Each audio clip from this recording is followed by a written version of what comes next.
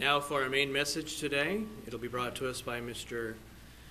Steve Andrews and is entitled Atonement Propitiation.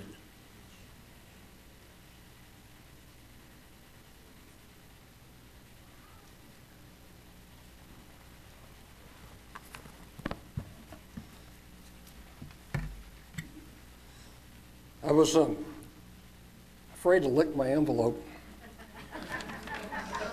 I didn't know if I could make it through it if I licked my envelope. For those of us who have fasted for a number of years, it still is a daunting task. I was the one that was selected last night before the Sabbath started to put all the no's on everything. I'm sure glad I did that. I just felt that was just reminding me how much I desperately needed those no's to keep me out of the water, all the coffee, and all the other different things that we take for granted, except for the Day of Atonement or whenever we fast. It's an interesting day, isn't it? Here we just got through with trumpets, the blowing of trumpets and all that means and everything. And we're looking forward to what? To rejoice in the Feast of Tabernacles. Boy, are we looking forward to it.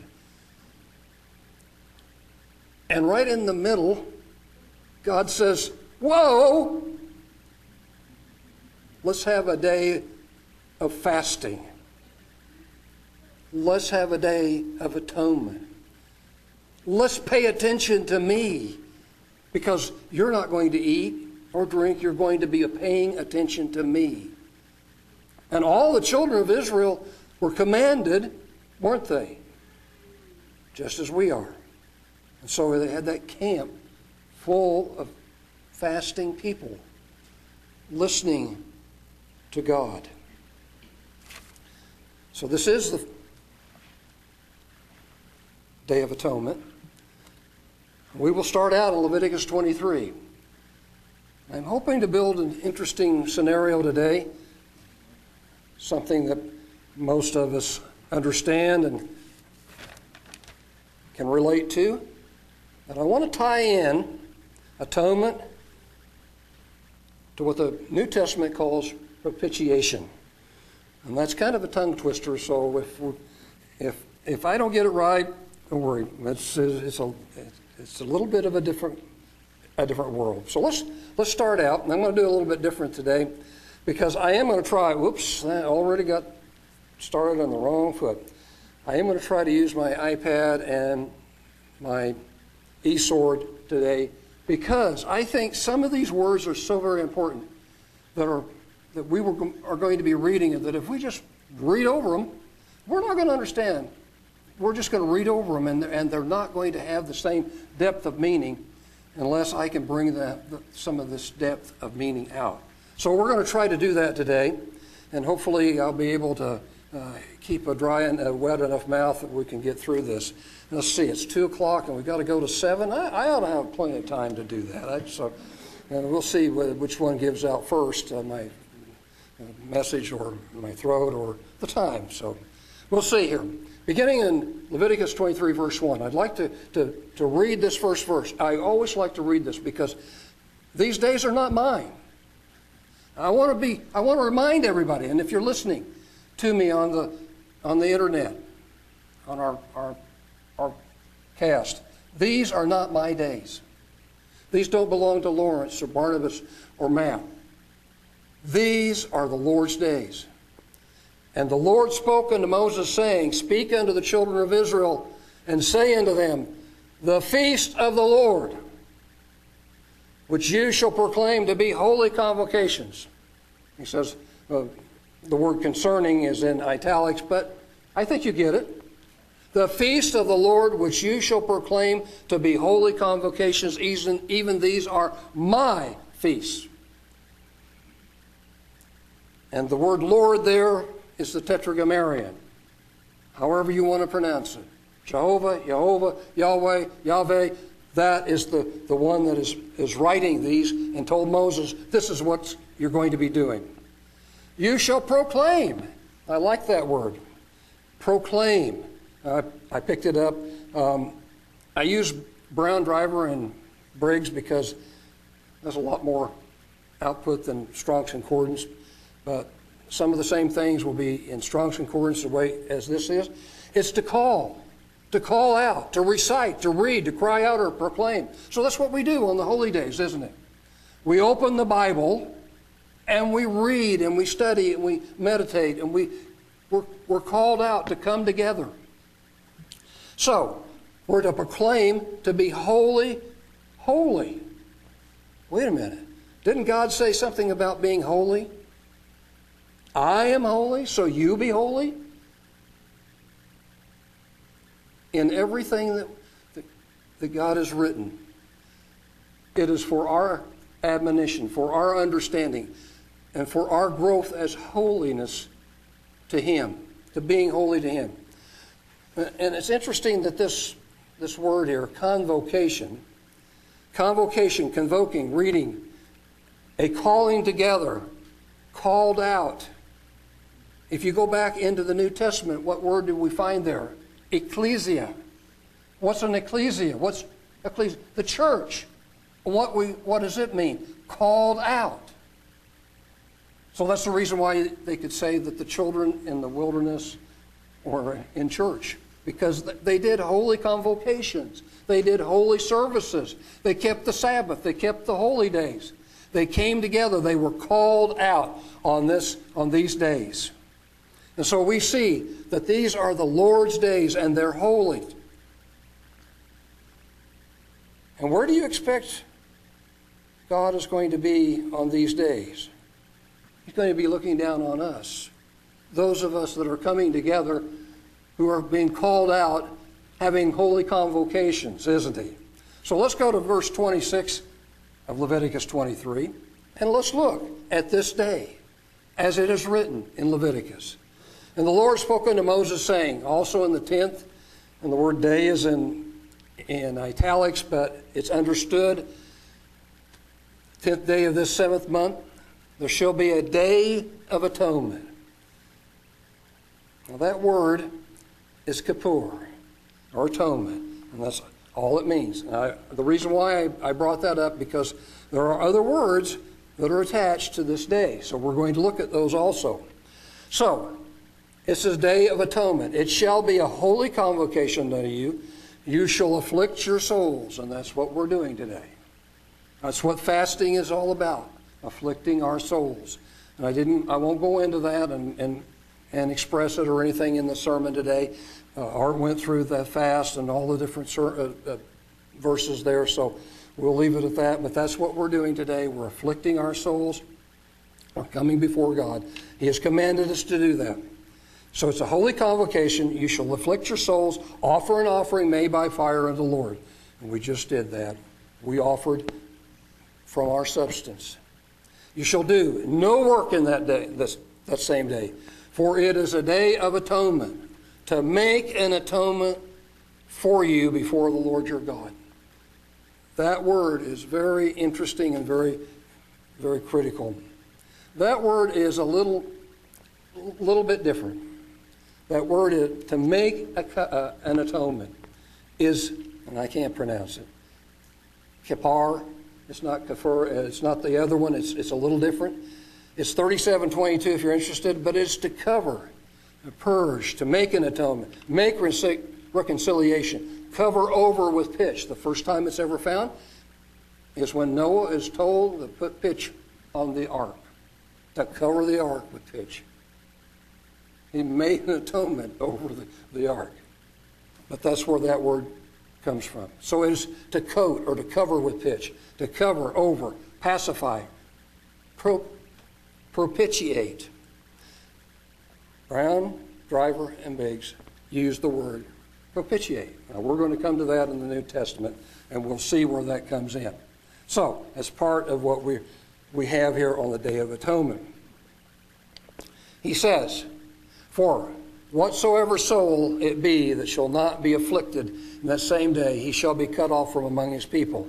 And whatsoever soul it be that does not doeth any work in that day, the same soul will I destroy from among his people. You shall do no manner of work, It shall be a statute forever throughout your generations and all your dwellings, and it shall be unto you a Sabbath of rest. It's a true Sabbath. Miriam loves this Sabbath. She doesn't have to fix anything for services. She actually can study and rest and really enjoy this day, because it truly is a Sabbath of rest. We can spend time with God. We can actually rest, not worried about food, sometimes worried a little bit about water, making it through this, but not having to worry about those things. We can actually come to God. And as we have afflicted our souls in the 9th day of the month at even, from even unto even, shall you celebrate your Sabbath. Now, there are 2 events that happens. One happens every 50th year. The other one is supposed to happen every year that the high priest was to do. And it was to make an atonement for the children of Israel. Now, I wasn't going to read the whole thing, but I think I am going to go to Leviticus, the 16th chapter. And Brian, I am going to start on verse 1. I hope that doesn't throw you off too much, but I am going to start on verse 1 because I think that does need to be read. Not necessarily are we everybody understanding it the same way, and that's okay. That's all right. Some understand it one way, some understand it the other, but I think that it does need to be read and it needs to be understood to the best of our ability. And the Lord called unto Moses and spoke unto him. This is verse 1 of chapter 16 of Leviticus. Out of the tabernacle of the congregation, saying, Speak unto the children of Israel, and say unto them, If any man of you bring an offering unto the Lord... Let's see. I did it right.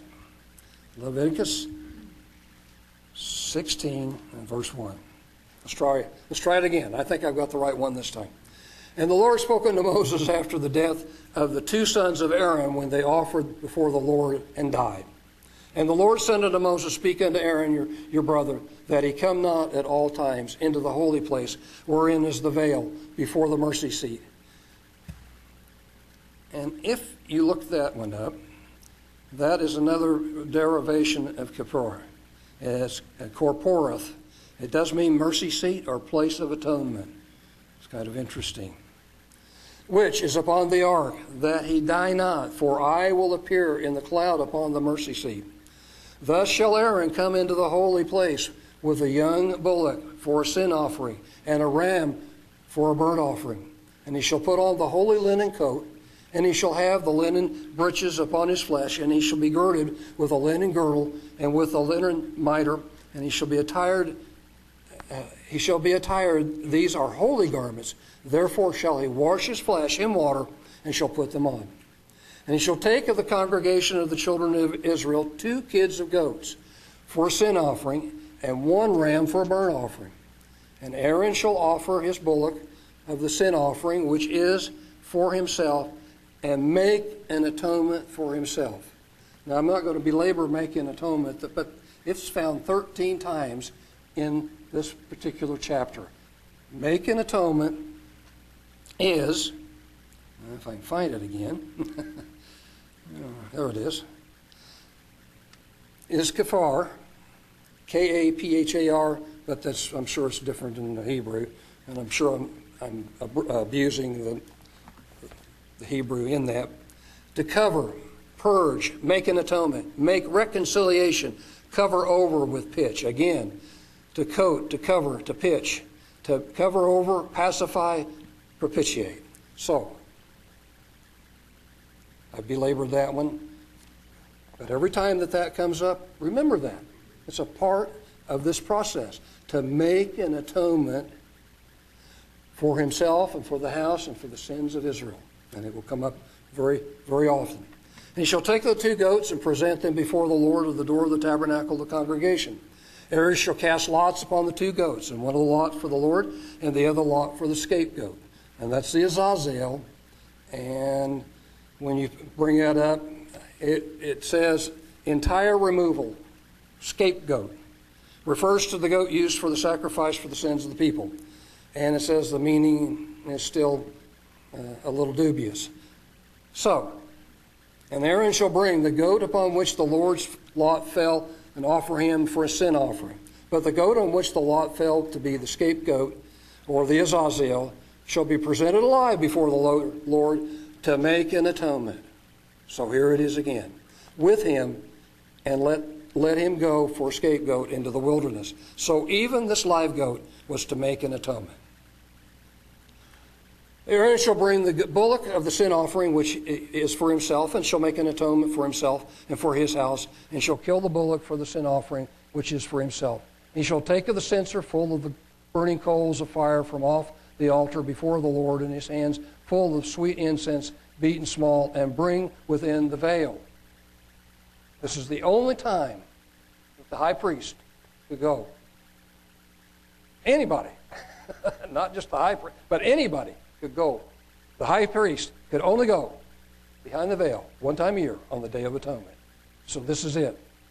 And he shall put the incense upon the fire before the Lord, that the cloud of the incense may cover the mercy seat.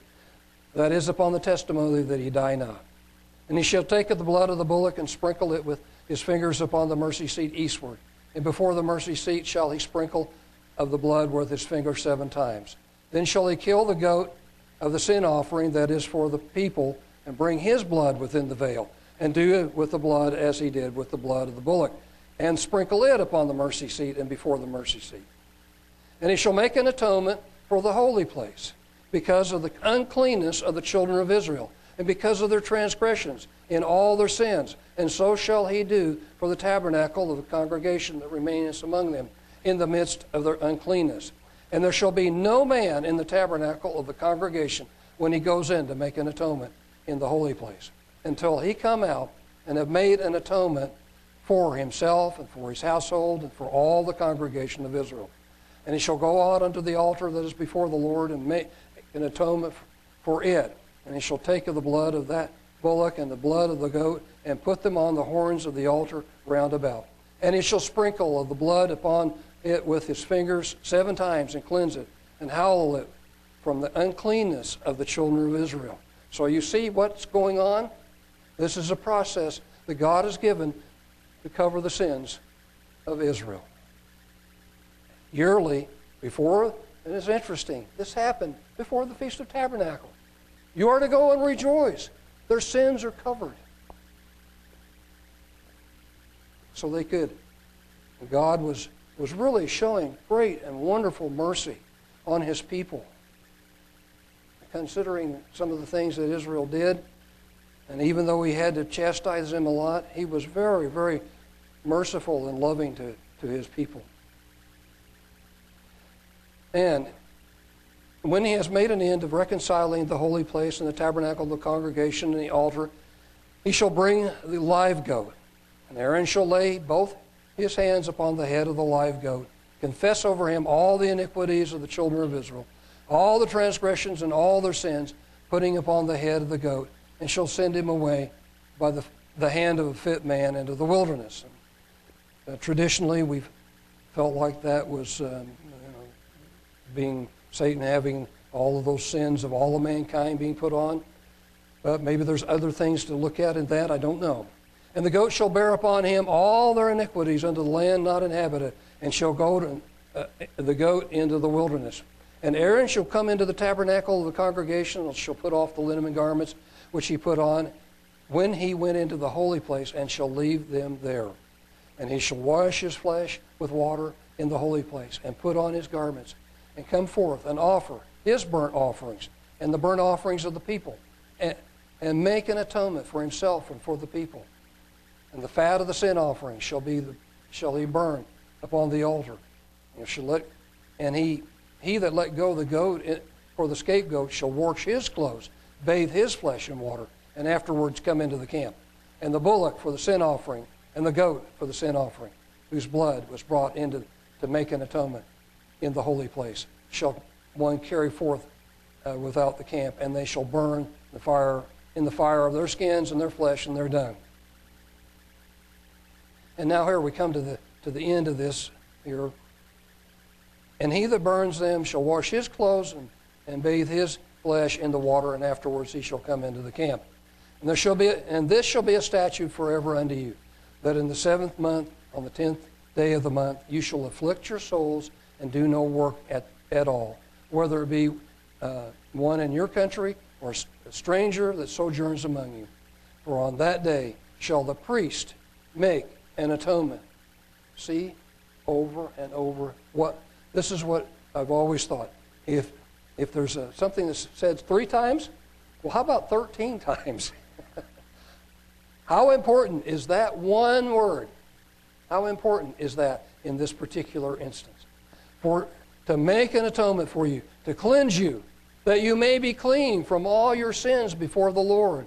And it shall be a Sabbath of rest unto you, and you shall afflict your souls by a statute forever. And the priest whom you shall anoint and whom you shall consecrate to minister the priest office in his father's stead shall make an atonement, and shall put on the linen clothes, even the holy garments. And he shall make an atonement for the holy sanctuary, and he shall make an atonement for the tabernacle of the congregation and for the altar, and he shall make an atonement for the priests and for all the people of the congregation. And it shall be an everlasting statute unto you, to make an atonement for the children of Israel for all their sins once a year. And he did as the Lord commanded. And so we might even call this the make an atonement ritual, because that's what it was, to make an atonement for the children of Israel, to cover their sins. And they were clean. God says they were clean. They could walk off of that. They could go to the Feast of Tabernacles with rejoicing. One other day that is on this particular time is found in Leviticus, the 25th chapter. I'm going to cover this one here just real quickly, beginning in verse 8. You shall number 7 Sabbaths, 25 verse 8. You shall number 7 Sabbaths of years unto you. 7 times 7 years, and the space of 7 Sabbaths of years shall be unto you 49 years. Then shall you cause the trumpet of the Jubilee, and this is an alarm, the trumpet of the Jubilee to sound. Let's see, this trumpet is the ram's horn or the shofar. So they were, as we had earlier, as Reg did, the shofar was to be sounded, especially on this day. To sound on the 10th day of the 7th month, in the day of atonement, shall you make a trumpet sound throughout all your land. And you shall howl the 50th year, and proclaim liberty throughout all the land unto all the inhabitants thereof. It shall be a jubilee unto you, and you shall return every man unto his possession, and you shall return every man unto his family. And you can read the rest of that, but this was also a part of what God has set up. That every 50th year, there was to be a release and freedom. And God He's loving and merciful. He wanted to see the children of Israel having all the benefits. God's grace and mercy for those who obey Him is unbelievably wonderful. Before I go into the New Testament, let's turn to Psalms, and let's turn to Psalm 103. I think this is one of the most beautiful Psalms that fits in very, very well, I think, with today. God's mercy, God's love. God is holy. I mean, we're human. We're finite. We have a finite time on this earth. This is a psalm of David. He says, "Bless the Lord, O my soul, and all that is within me, bless His holy name.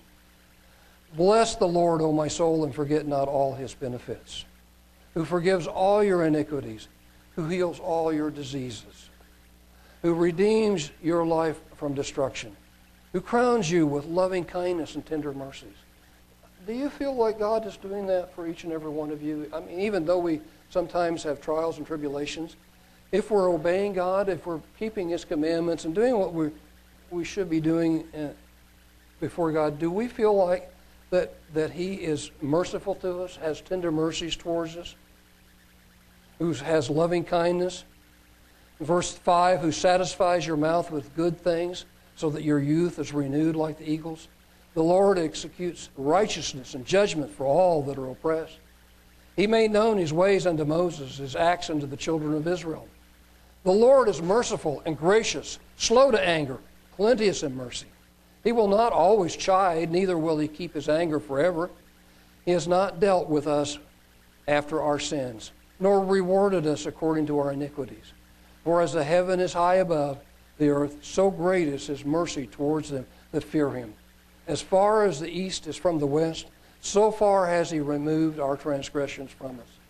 It's interesting that the whole ceremony was dedicated to burying those sins of Israel. Whatever it took. Whether it was sending them off or a blood sacrifice or whatever, it was all from the loving God to cover those sins. Because he wanted them clean. Just like he wants us. As far as the east is from the west, so far he removed our transgressions from us. Like a father pities his children, so the Lord pities them that fear him. For he knows our frame. He remembers that we are dust. As for man, his days are as grass, as a flower of the field, so he flourishes. For the wind passes over it and is gone, and the place thereof shall know no more.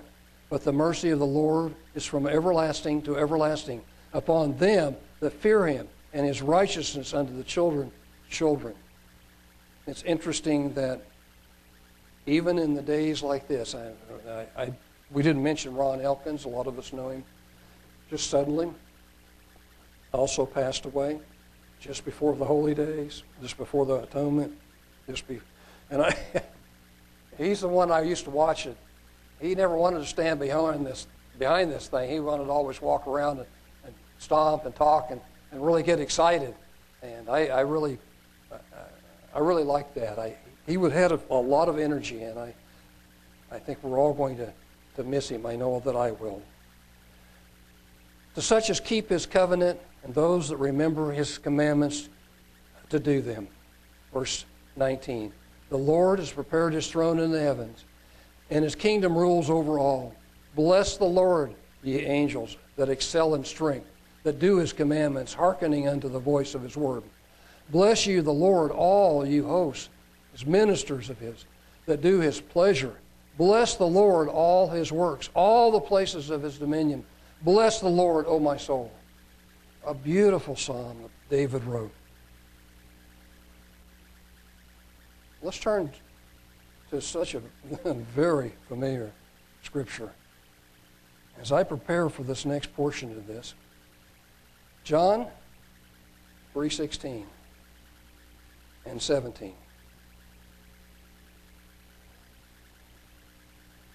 Let's see, I get 16. For God so loved the world, and Jesus is the one that said this, for God so loved the world that he gave his only begotten Son, that whosoever believes is believing, and by the way, in the King James, that believeth is an ongoing thing. Whoever is continually believing, because that's what we're doing, we're here, we're believing that we should be here in him, should not perish, but have everlasting life. That's what God wants. He wants his children into the kingdom. For God sent not his Son into the world to condemn the world, but that the world through him might be saved. Now we're going to look at some things here in the Scriptures that now will tie in the Old Testament and the New Testament, and looking at Jesus Christ and the redemption that comes through Christ. Let's go to Romans now, the 3rd chapter. Romans 3. Come on, Romans. And we'll pick it up in verse, I think 21 is where I want, but I'm not sure about that.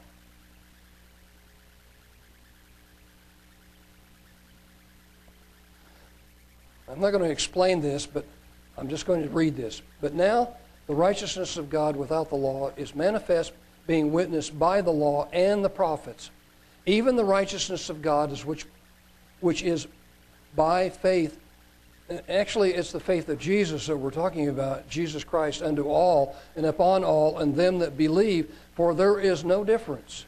For all have sinned and come short of the glory of God. So what about the Israelites? They were sinned. They had sinned. And so God had provided something very special. It was called the Day of Atonement, that He covered those sins. We, in this modern age, have not escaped that thing called sin. Because the Bible says all have sinned and come short of the glory of God. Of course we have.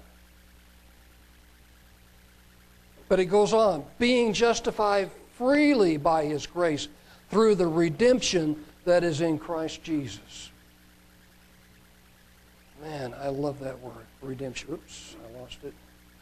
That's not what I wanted.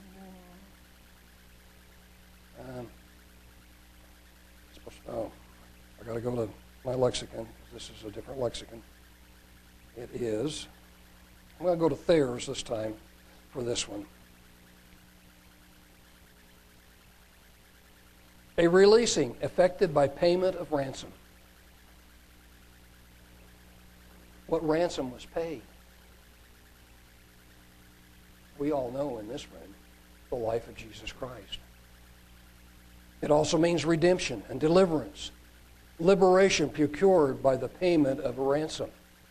Liberation procured by the payment of a ransom.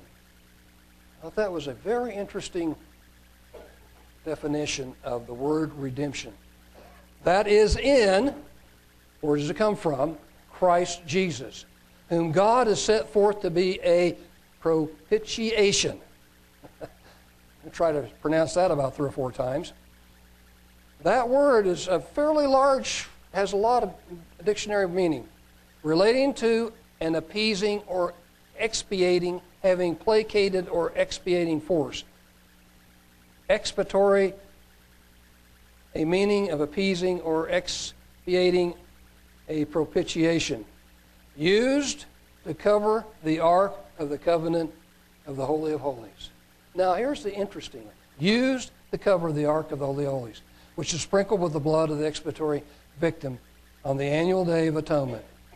This rite signifying that the life of the people, the loss of which they had merited by their sins, was offered. So, we have this word, propitiation, through faith in His blood to declare His righteousness for the remission of sins that are passed through the forbearance of God.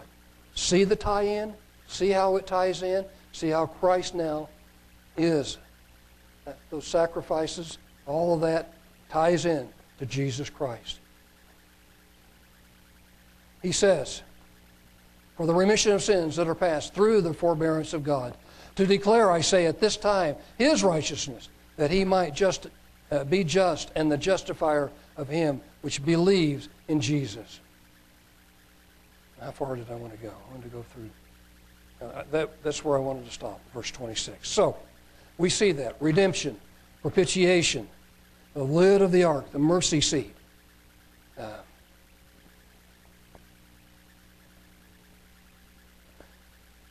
Remember also that the blood of Christ, His blood to declare His righteousness. In Passover, what did Jesus say? If you don't drink my blood and eat my body and drink my blood, you have no part in me.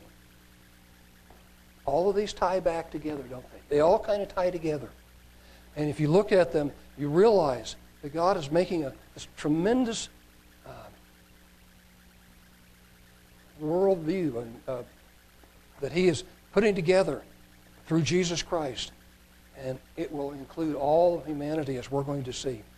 That's the first place that we find propitiation. Let's go to the second place, and that's going to be in 1 John. That's going to be in the 2nd chapter, if I can get 1 John up. And it will be in verses 1 through 3. My little children, these things write unto you that you sin not. Well, that would be, in the kingdom, we will have no sin. We will be perfect there.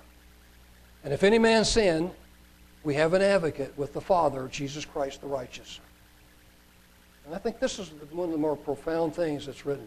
Jesus Christ is our advocate. Sits in the right hand of the Father. He is the propitiation for our sins. And not for ours only, but also for the sins of the whole world. His sacrifice was for the sins of all mankind. And hereby we know that we know Him if we keep His commandments. We could go on with that, but let's do chapter 4, 1 John 4,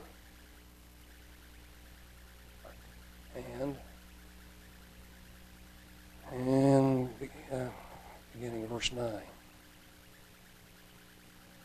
In this was manifested the love of God towards us, brethren, you and I, because that God sent His only begotten Son into the world that we might live through Him.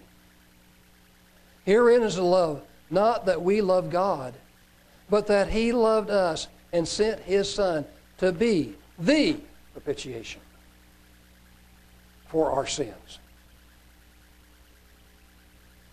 And appeasing. It's a little different. It's a little different word. That's the reason why I wanted to go to this one. And appeasing. If I try to pronounce that word again, I'll really be in trouble. And the means of appeasing or a propitiation. And I didn't have this one, but I want to read this one also. So let's go to Romans the 5th chapter. And I didn't give this one to Brian, but as I was studying, I came up with this one, and this one fits very, very well, beginning in verse 6. For when we were yet without strength, in due time Christ died for the ungodly. For scarcely for a righteous man will one die, yet peradventure for a good man some would even dare to die. But God commends His love towards us in that, while we were yet sinners, Christ died for us. Much more than being now justified by His blood, we shall be saved from the wrath through Him. For if when we were enemies, we were reconciled to God by the death of His Son, much more being reconciled, we shall be saved by His life. See how it all fits together? Jesus is now at the right hand of the Father. And not only so, but also we also joy in God through our Lord Jesus Christ, by whom we now have received the atonement. The atonement. The exchange. Adjustment of the difference. Reconciliation. Restoration to favor. The at one-ment with God. That favor that once those sins were covered by Israel, God's favor was there. Well, Jesus has done that for us and is doing that for us and continues to do that for us. 1 Corinthians, let's go to the next part. 1 Corinthians, the 6th chapter, as we see, Jesus also, beginning of verse 19, it's a little slow, I know, it's coming. What? Know you not that your body is the temple of the Holy Spirit, which is in you, which you have of God, and you are not your own? For you are bought with a price. You are bought with a price. Therefore glorify God in your body and in your spirit, which are God's. So, when we are baptized, we receive the remission of sins. We accept Jesus Christ as our personal Savior. What we should understand is that at that time, Christ bought us through His sacrifice. We were bought with a price. Chapter 7, 1 Corinthians, the 7th chapter, and just one verse here, verse 23, to emphasize this. You are bought with a price. Be not you servants of men. When it comes down to obedience, who do we obey? Do we obey God or do we obey the world? The world is going to start squeezing Christians, and it already has. There's going to be a lot of things that we're going to have to really be strong in, because the world is going to very, very be strong. And so Obedience to God, because Christ has paid the price. He has bought us. So we're not to be servants of men.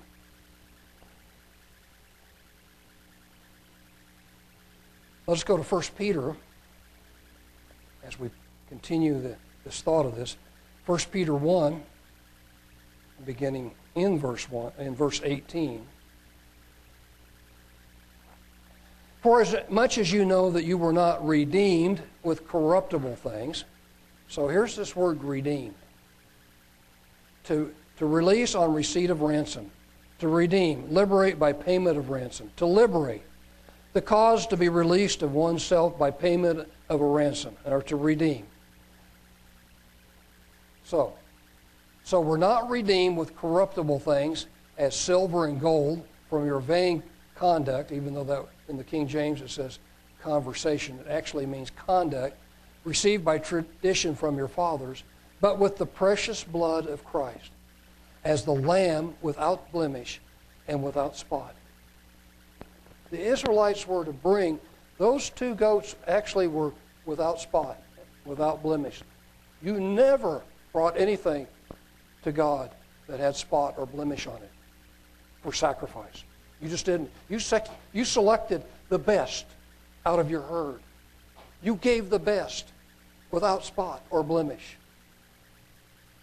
And Christ was without spot and blemish, who verily was foreordained before the foundation of the world, but was manifest in these last times for you, who by him do believe in God, that raised him up from the dead, and gave him glory, that your faith and hope might be in God.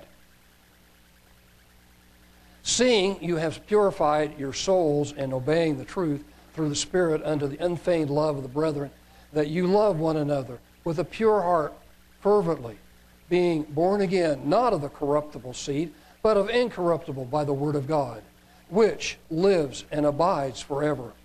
For all flesh is as the grass, and all the glory of man as the flower of the grass, and the grass withers, and the flower thereof falls away. But the word of the Lord endures forever, and this is the word which the gospel is preached unto you.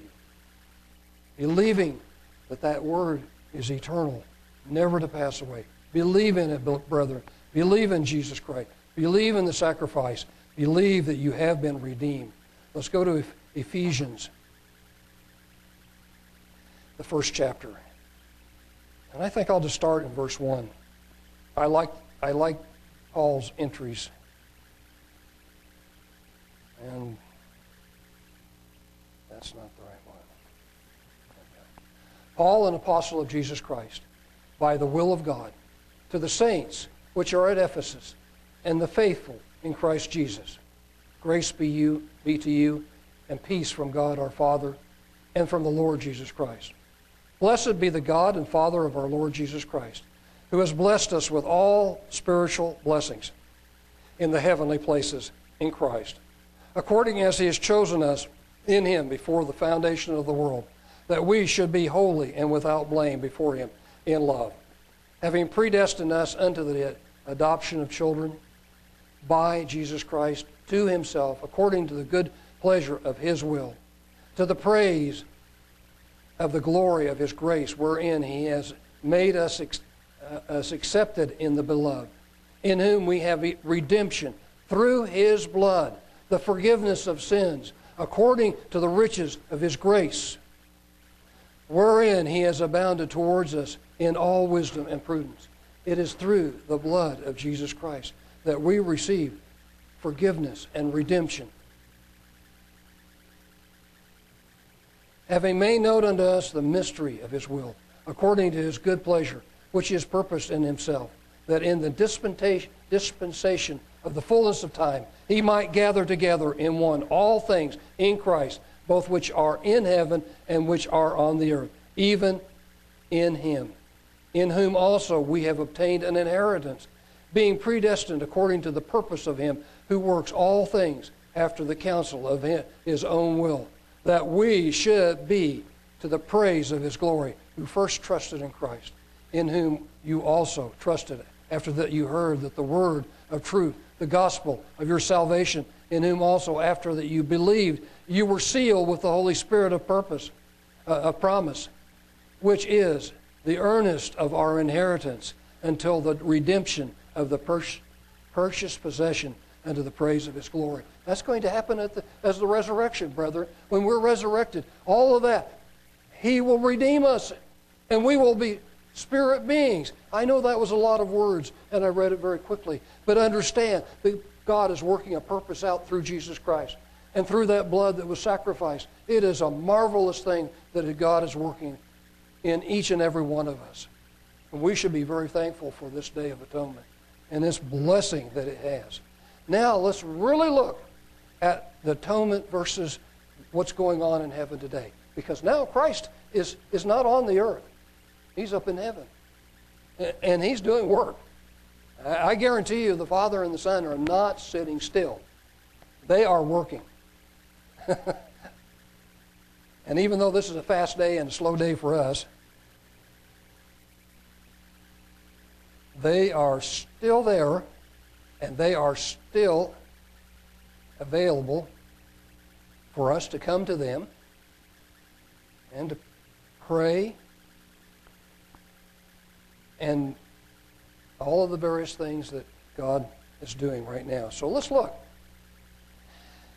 This is going to take a little bit, but I want you to understand what the book of Hebrews does is explains that Day of Atonement now and what's going on today in heaven. What the redemption, the how that they're working this out, how they're getting ready to bring us into the family. All of this has purpose and meaning and direction.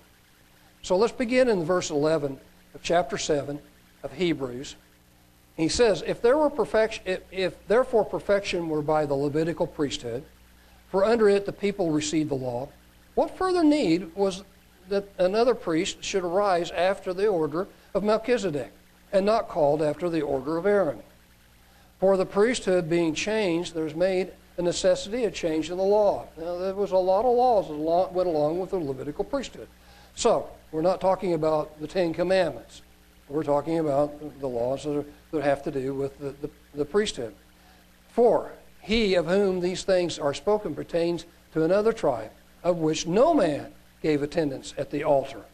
For it is evident that our Lord sprang out of Judah, of which tribe Moses spoke nothing concerning priesthood, and it is yet far more evident for that after the similitude of Melchizedek there arises another priest, who is made not after the law of a carnal commandment, but after the power of endless life. For he testifies, you are a priest forever after the order of Melchizedek. For there verily a disannulling of the commandment going before, for the weakness and unprofitableness thereof. For the law made nothing perfect, but the bringing in of better hope, by which we draw nigh unto God.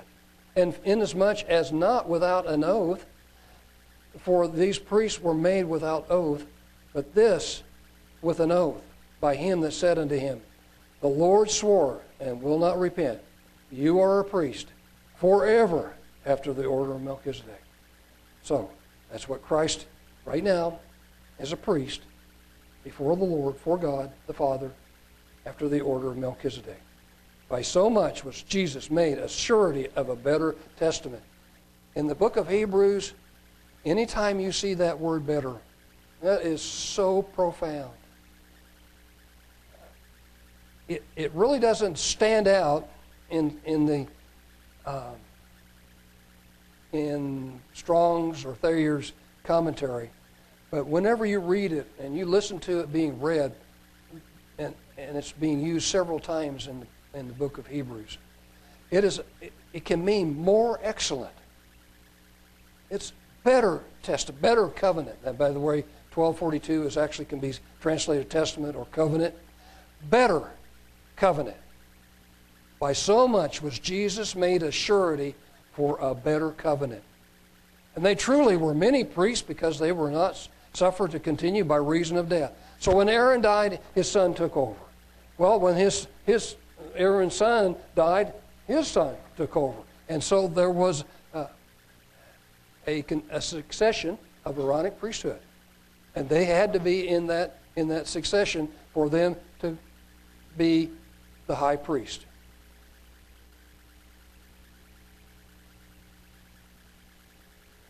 But this man, because he continues ever, has an unchangeable priesthood. Wherefore he is able also to save them to the uttermost that come unto God. By him, seeing he ever lives to make intercession for them. Christ right now is at the right hand, and he can make intercession for us.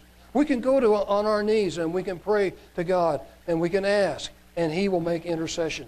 For such a high priest became us, who is holy, harmless, undefiled, separate from sinners, and made higher than the heavens, who needs not daily, as those high priests, to offer up sacrifices, first for his own sins, and then for the people's. And for this he did once, when he offered up himself.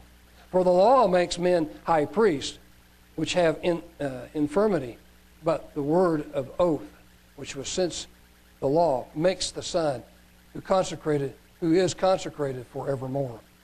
He has a very high position, and we're very thankful that he's there. Now, of the things which he has spoken, this is the sum, that we have such a high priest who is set on the right hand of the throne of the majesty in heavens, a minister of the sanctuary of the true tabernacle, which the Lord pitched and not man. For every high priest is ordained to offer gifts and sacrifices, wherefore it is necessary that this man have somewhat also to offer. For if he were on earth, he should not be a priest, seeing that there are priests that offer gifts according to the law. So maybe when this was written, the priesthood was still there, and they were still offering those sacrifices on the Day of Atonement and Passover and all of the other days, and that they were still offering those. Who serve unto the example and shadow of heavenly things, as Moses was admonished of God. This is very interesting and very profound, because Moses was told, you got to make these things exact. And not only that, the Spirit was given to these individuals who were making this tabernacle so that they could make it exact. And he had to make it in the right way. See, says he, that you make all things according to the pattern showed to you in the mount. But now he has obtained a more excellent ministry, and inasmuch as he is also the mediator of a better covenant, which was established upon better promises. I love that word. For if that first covenant had been faultless, then should no place have been sought for the second. For finding fault with them, he said, behold, the day comes, said the Lord, when I will make a new covenant with the house of Israel and with the house of Judah. Not according to the covenant that I made with their fathers in the day when I took them by the hand to lead them out of the land of Egypt, because they continued not in my covenant, and I regarded them not, said the Lord. For this is the covenant that I will make with the house of Israel.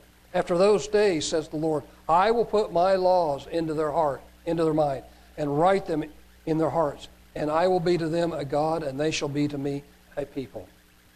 And they shall not teach every man his neighbor and every man his brother, saying, know the Lord, for all shall know me, from the least to the greatest. For I will be merciful to their unrighteousness, and their sins and their iniquities I will remember no more. In that he says, a new covenant he has made, the first old. Now that which decays and waxes old is ready to vanish. And verily, the first covenant had also ordinances of divine service. We just read about them. And more, because there was a lot of different things that were done on a daily basis and at the feast. And there was a lot of ordinances that went with the children of Israel in the wilderness, and then also when they entered into the promised land, and then when they had the temples, the two temples. So all of these things, he's kind of bringing this in and helping us to understand it in a deeper manner. For there was a tabernacle made, the first, wherein the candlestick, the table, and the showbread, which is called the sanctuary, and after the second veil, the tabernacle, that is called the holiest of all, which had the golden censer and the ark of the covenant overlaid round about with gold, wherein was a golden pot that had manna, and Aaron's rod that budded, and the tables of the covenant, and over it the cherubims of glory, shadowing the mercy seat, that which we cannot now speak particularly. Now, when these things were thus ordained, the priest went always into the first tabernacle, accompanying the service of God. But into the second went the high priest alone, once every year, not without blood, which he offered for himself and for the errors of the people.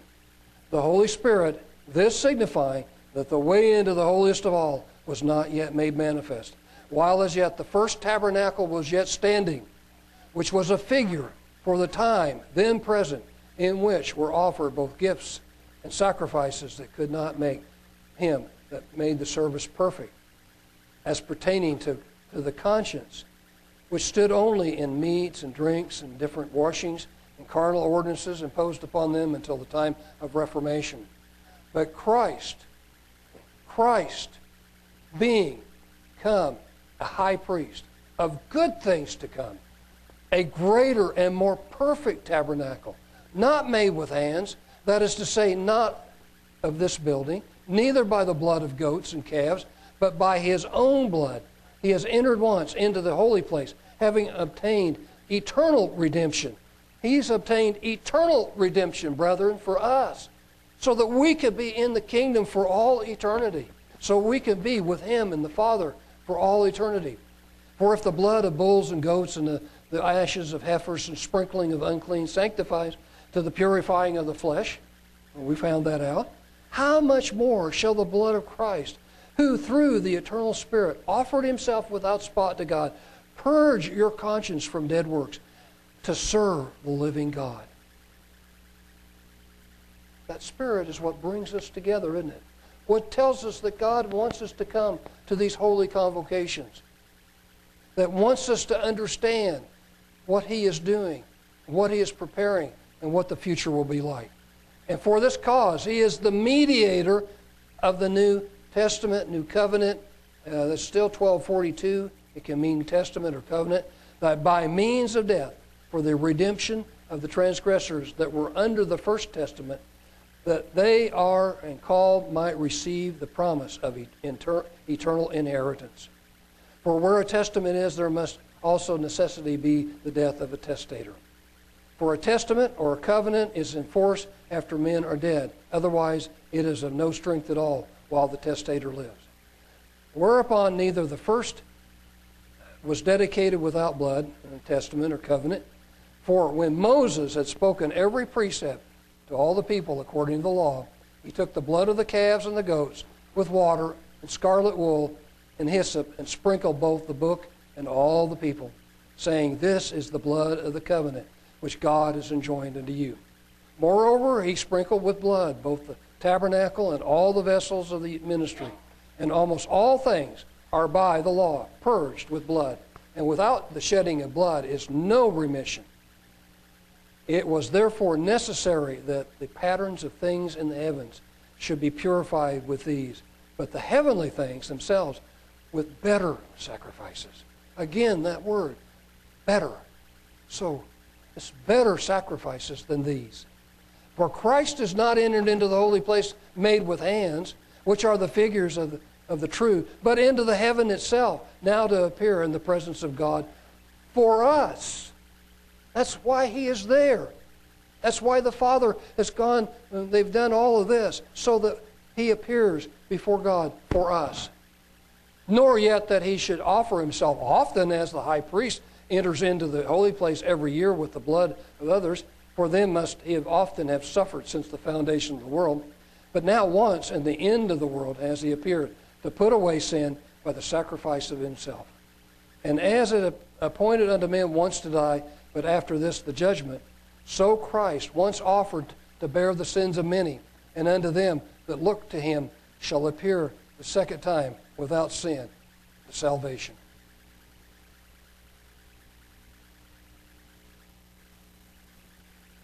For the law, having a shadow of things, of good things to come, and not the very image of the things, this is chapter 10, verse 1, can never, with those sacrifices which they offered year by year, continually, make the comers unto perfect. For then would they not have ceased to be offered, because that the worshippers once purged should have no more conscience of sin. But in these sacrifices there is a remembrance again made of sins every year. For it is not possible that the blood of bulls and goats should take away sins.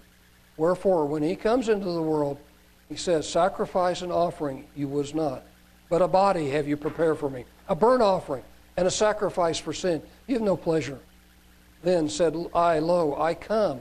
In the volume of the book it is written of me, to do your will, O God. Above, when he said, sacrifice and offering and burnt offerings and offerings for sin, you was not, neither have you pleasure then, which are offered by the law. Then said I, lo, I come to do your will, O God. He takes away the first, that he may establish the second, by the which will we are sanctified through the offering of the body of Jesus Christ once and for all. We are sanctified. We are set apart. We are made holy. We're consecrated to God, dedicated to God, purified, cleansed externally to God. But this man, after he had offered one sacrifice for sins, let's see. I'll make sure that I didn't miss one.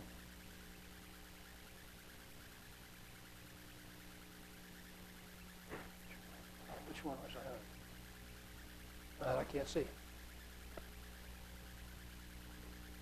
Okay. And every priest stands daily ministering and offering oftentimes the same sacrifices which can never take away sins. But this man, after he has offered one sacrifice for sins, forever sat down on the right hand of God, from henceforth expecting till his enemies be made his footstool. For by one offering he has perfected forever them that are sanctified.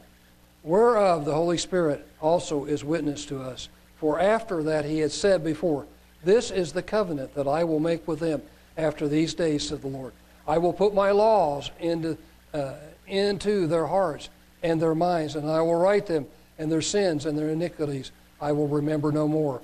Now, where remission of these is, there's no more an offering for sin. Let's go real quickly here to chapter 12. I think I had some more on that one, but let's go to chapter 12,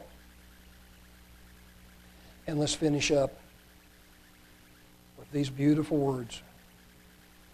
Hey, this is very profound. Beginning in verse 18.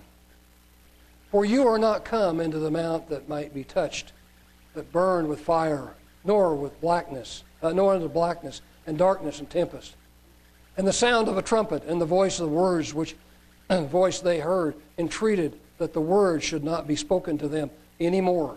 For they could not endure that which was commanded, and if so much as a beast touch the mountain, it shall be stoned or thrust through with a dart. And so terrible was the sight that Moses said, I exceedingly fear and quake. But you are come into Mount Zion, into the city of the living God, the heavenly Jerusalem, into the innumerable company of angels, to the general assembly of the church of the firstborn. Did you know that we are the general assembly of the church of the firstborn? That is so beautiful. I love that.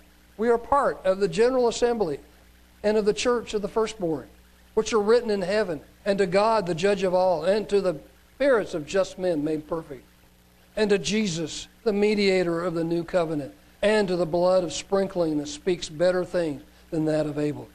See that you refuse not him that speaks, for if they escape not who refused him that spoke on the earth, much more shall we escape if we turn away from him that speaks from heaven, whose voice then shook the earth.